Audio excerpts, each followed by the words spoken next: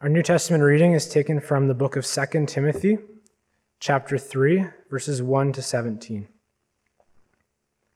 But understand this, that in the last days there will come times of difficulty. For people will be lovers of self, lovers of money, proud, arrogant, abusive, disobedient to their parents, ungrateful, unholy, heartless, unappeasable, slanderous, without self-control, brutal, not loving good, treacherous, reckless, swollen with conceit, lovers of pleasure rather than lovers of God, having the appearance of godliness but denying its power. Avoid such people. For among them are those who creep into households and capture weak women, burdened with sins and led astray by various passions, always learning and never able to arrive at a knowledge of the truth.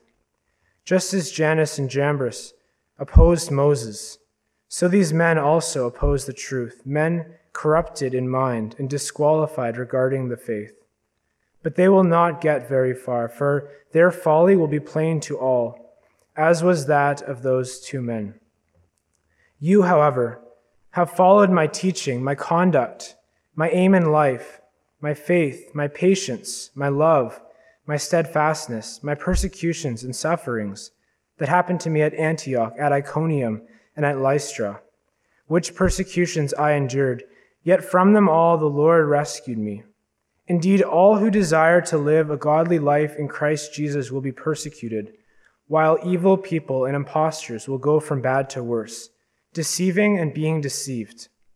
But as for you, continue in what you have learned and have firmly believed, knowing from whom you learned it, and how from childhood you have been acquainted with the sacred writings, which are able to make you wise for salvation through faith in Christ Jesus. All Scripture is breathed out by God and profitable for teaching, for reproof, for correction, and for training in righteousness, that the man of God may be complete, equipped for every good work. This is the word of the Lord. Thanks be to God. Well, good afternoon, everyone. It is again an honor to preach from the Word of God today, to proclaim the unsearchable riches of Christ, to study the Bible together, our source of truth. We live in a world of lies. We live in an age full of falsehood, full of deception. Satan, the father of lies, the ruler of this world, works through many means to seek to deceive us and to destroy us. We are bombarded with lies on TV, in popular culture, and on social media. We live in an era of selling the news, an era of you do you, an era where truth is subject to our feelings, and who are you to say otherwise? The church is sometimes not much different. TBN broadcasts false teachers to America and the rest of the world, encouraging us to live our best life now. Even in many mainstream churches, many of the truths that the church has long taken for granted are being called into question. The Bible is being attacked. The doctrine of the inerrancy of Scripture is being denied. The Old Testament's significance to us today is being diminished, and many plain biblical doctrines are being twisted to appease the demands of our modern culture. And along with this, the pulpit is also being attacked. Many churches have abandoned the public reading of Scripture, relying on verses cherry-picked by the pastor, strewn throughout the sermon, often out of context. Many churches have replaced expository preaching with inspirational, man-centered messages, failing to humble the sinner, exalt the Savior, and promote holiness.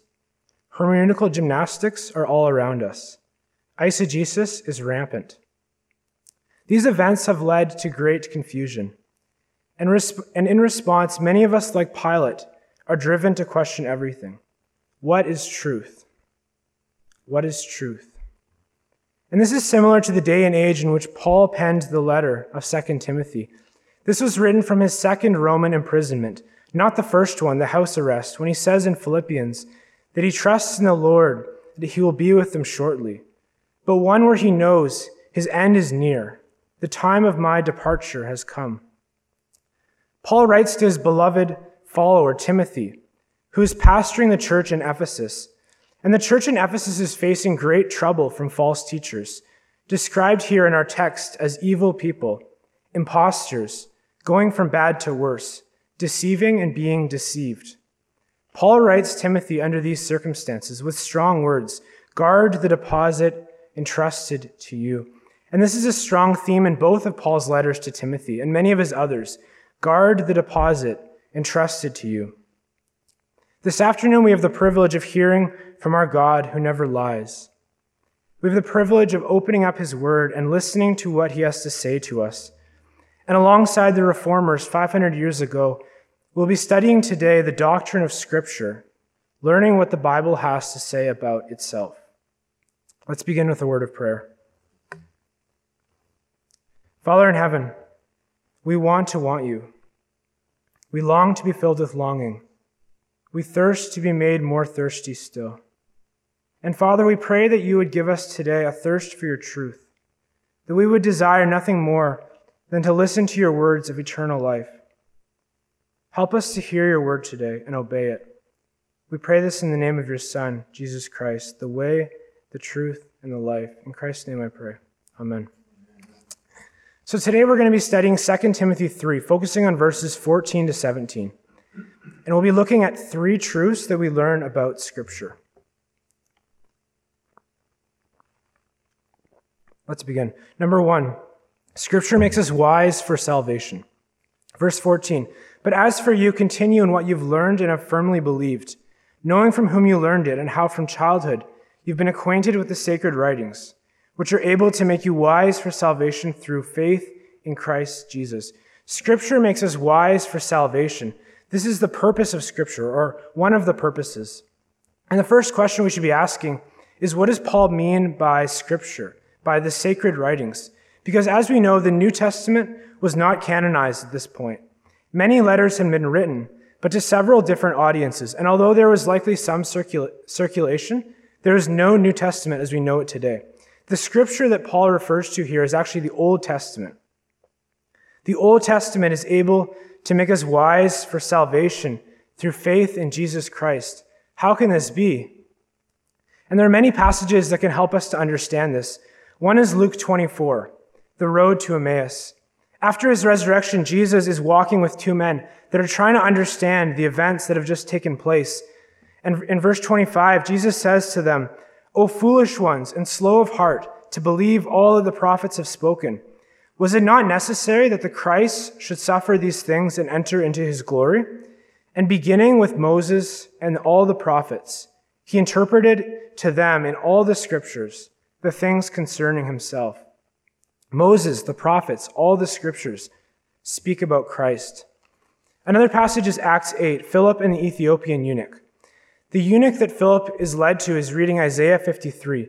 Like a sheep, he was led to the slaughter, and like a lamb before its shearers is silent, so he opens not his mouth.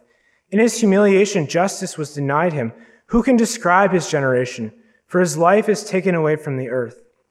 The eunuch says, about whom, I ask you, does the prophet say this? About himself or about someone else? And in verse 35, it says, then Philip opened his mouth, and beginning with this scripture, he told them the good news about Jesus. And this is all throughout the Old Testament, the gospel. The Old Testament points us to the cross. It points us to Christ. And this should not take away from the New Testament. As Paul would probably say, by no means. These truths do apply to the New Testament as well, but this is the means of salvation. The Holy Spirit works through his inspired scripture, the Old and New Testaments, to save us. Scripture speaks of Christ and the good news of the gospel. The Spirit softens our hearts to be convicted of our sin and to respond to this truth, to repent and to believe, that we may have faith in Christ and thus be saved. This is a key distinction, that this doctrine is not sufficient on its own. We also need faith.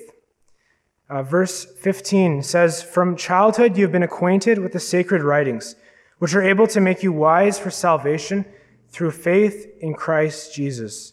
We must respond by faith to the word of God in order to be saved. We see this pattern throughout the Bible. When God speaks to Abraham, it says that Abraham believed God, and it was credited to him as righteousness. When the Old Testament prophets speak, "Thus saith the Lord," Israel's response to these prophets is what condemns them. When Jesus walks on the earth, people's response to his person and words result in their salvation or condemnation. And today, God continues to speak to us through Scripture. Romans 10, verse 13. "For everyone who calls on the name of the Lord will be saved. How then will they call on him of whom they have never heard? And how are they to hear without someone preaching? And how are they to preach unless they are sent? As it is written, how beautiful are the feet of those who preach the good news." And verse 17, "So faith comes from hearing, and hearing through the word of Christ." We must put faith in Christ as he is revealed through the Scriptures. This is truth number one. Scripture makes us wise unto salvation, the purpose of Scripture. Truth number two, Scripture is breathed out by God. Verse 16, "All Scripture is breathed out by God and profitable for teaching, for reproof, for correction, and for training in righteousness." Scripture is breathed out by God. This is the authority of Scripture. What does it mean that Scripture is breathed out by God? It means that God is the author. God is the source. God is the speaker. God is the authority. 2 Peter 1:21, "For no prophecy was ever produced by the will of man, but men spoke from God as they were carried along by the Holy Spirit."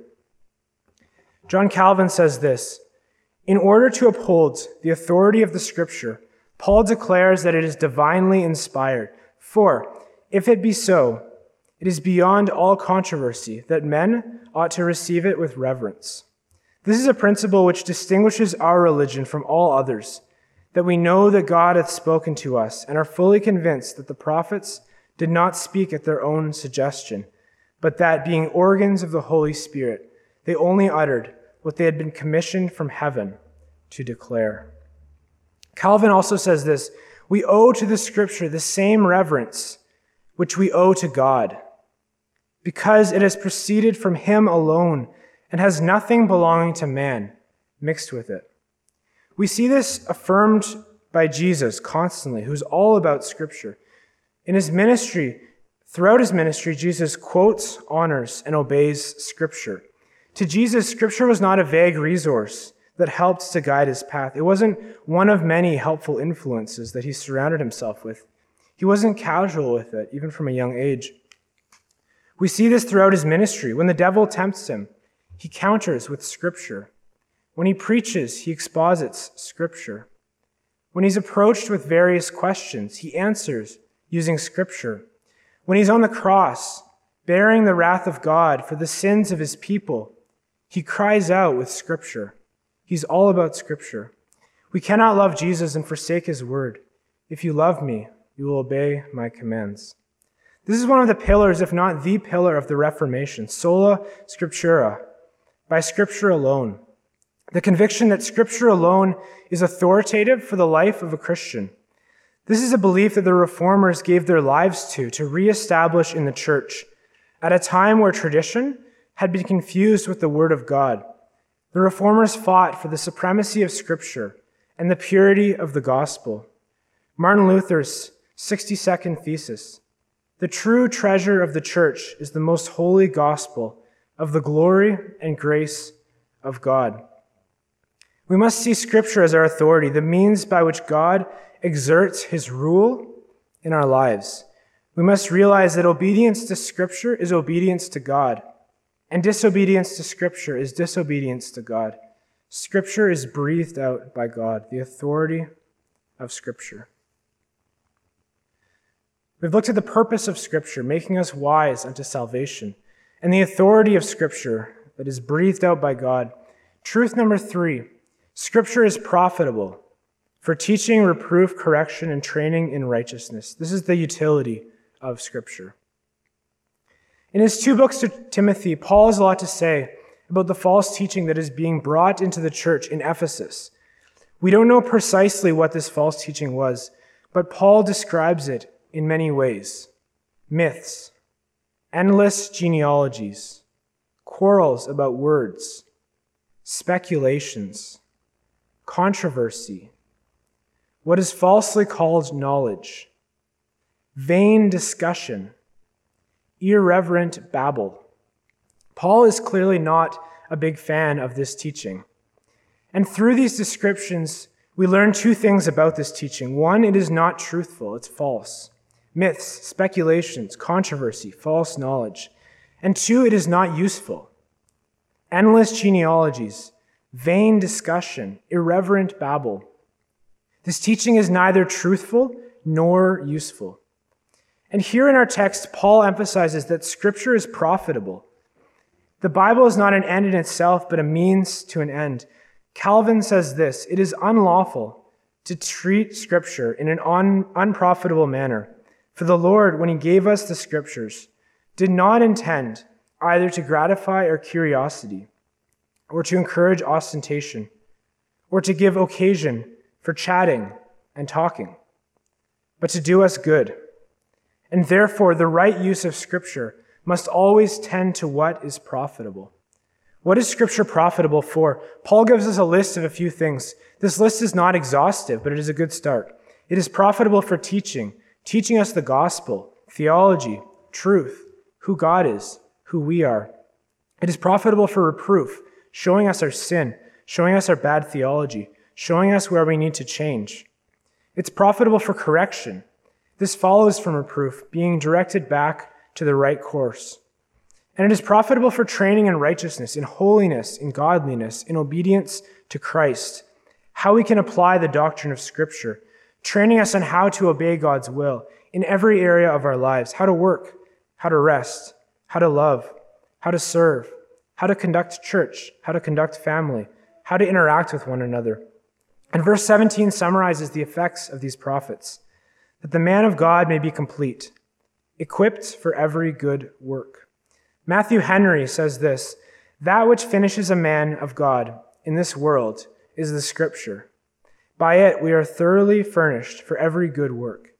There is that in the Scripture which suits every case, whatever duty we have to do, whatever service is required from us. We may find enough in the Scriptures to furnish us for it. This is the utility of Scripture. So the purpose of Scripture, making us wise for salvation. The authority of Scripture, breathed out by God. The utility of Scripture, profitable for teaching, reproof, correction, and training in righteousness. How do we respond to these truths? We must be ruled by the Word. Luke 8:15, the conclusion of the parable of the sower, which we read earlier, says this: as for that in the good soil, they are those who, hearing the word, hold it fast in an honest and good heart, and bear fruit with patience. To be the good soil, to be ruled by the word, we must do a few things. Number one, we must hear the word. We must listen to, interpret, understand, treasure Scripture. We must be like the Bereans in Acts 17, who were noble and received the word with all eagerness, examining the Scriptures daily to see if these things were so. We must hear and study all Scripture, for it is all God-breathed, not just the passages we like. We must hear the word. Number two, we must hold fast to the word. Hold it fast in an honest and good heart. In our text, Paul says in verse 14, as for you, continue in what you have learned and have firmly believed, knowing from whom you learned it, and how from childhood you have been acquainted with the sacred writings. Paul is encouraging Timothy and the rest of his audience to stand firm in the gospel, to avoid compromise, whatever the cost, to be willing to face persecution for what we believe, to say with the early church disciples, we must obey God rather than man, regardless of the consequences. Timothy was taught the word from a young age, and Paul commends his grandmother, Lois, classic grandmother name, and his mother, Eunice, for this. This should be an encouragement to the parents, to the grandparents, and the Sunday school teachers to continue to acquaint your children with the sacred writings, to raise them up to be ruled by the word. Your labors are not in vain. We must hold fast to the word. Finally, we must obey the word, or as this parable says, bear fruit with patience. As Calvin noted earlier, we must treat Scripture with the reverence that we owe to God. He is our King, and he exercises his rule through his word. We must not pursue scriptural knowledge for knowledge's sake, but for a purpose, to bear fruit, to do good works, to love and serve those around us. Scripture prepares us to do these things. And as we allow the Holy Spirit to shape us, to sanctify us, to transform us through his word, we will, as our text says, be better equipped for every good work. Let us hear the word. Let us hold fast to the word. Let us obey the word. Let's pray. Father, help us to say today with Martin Luther, the true treasure of the church is the most holy gospel of the glory and grace of God. Help us too, with John Calvin, treat Scripture with the same reverence we owe to you, our King. Lord, give us grace today to be ruled by your word, to be people of your word, to know its purpose, its authority, and its utility, and to respond to you with faith and obedience. In the name of the Father, Son, and Holy Spirit. Amen. Amen.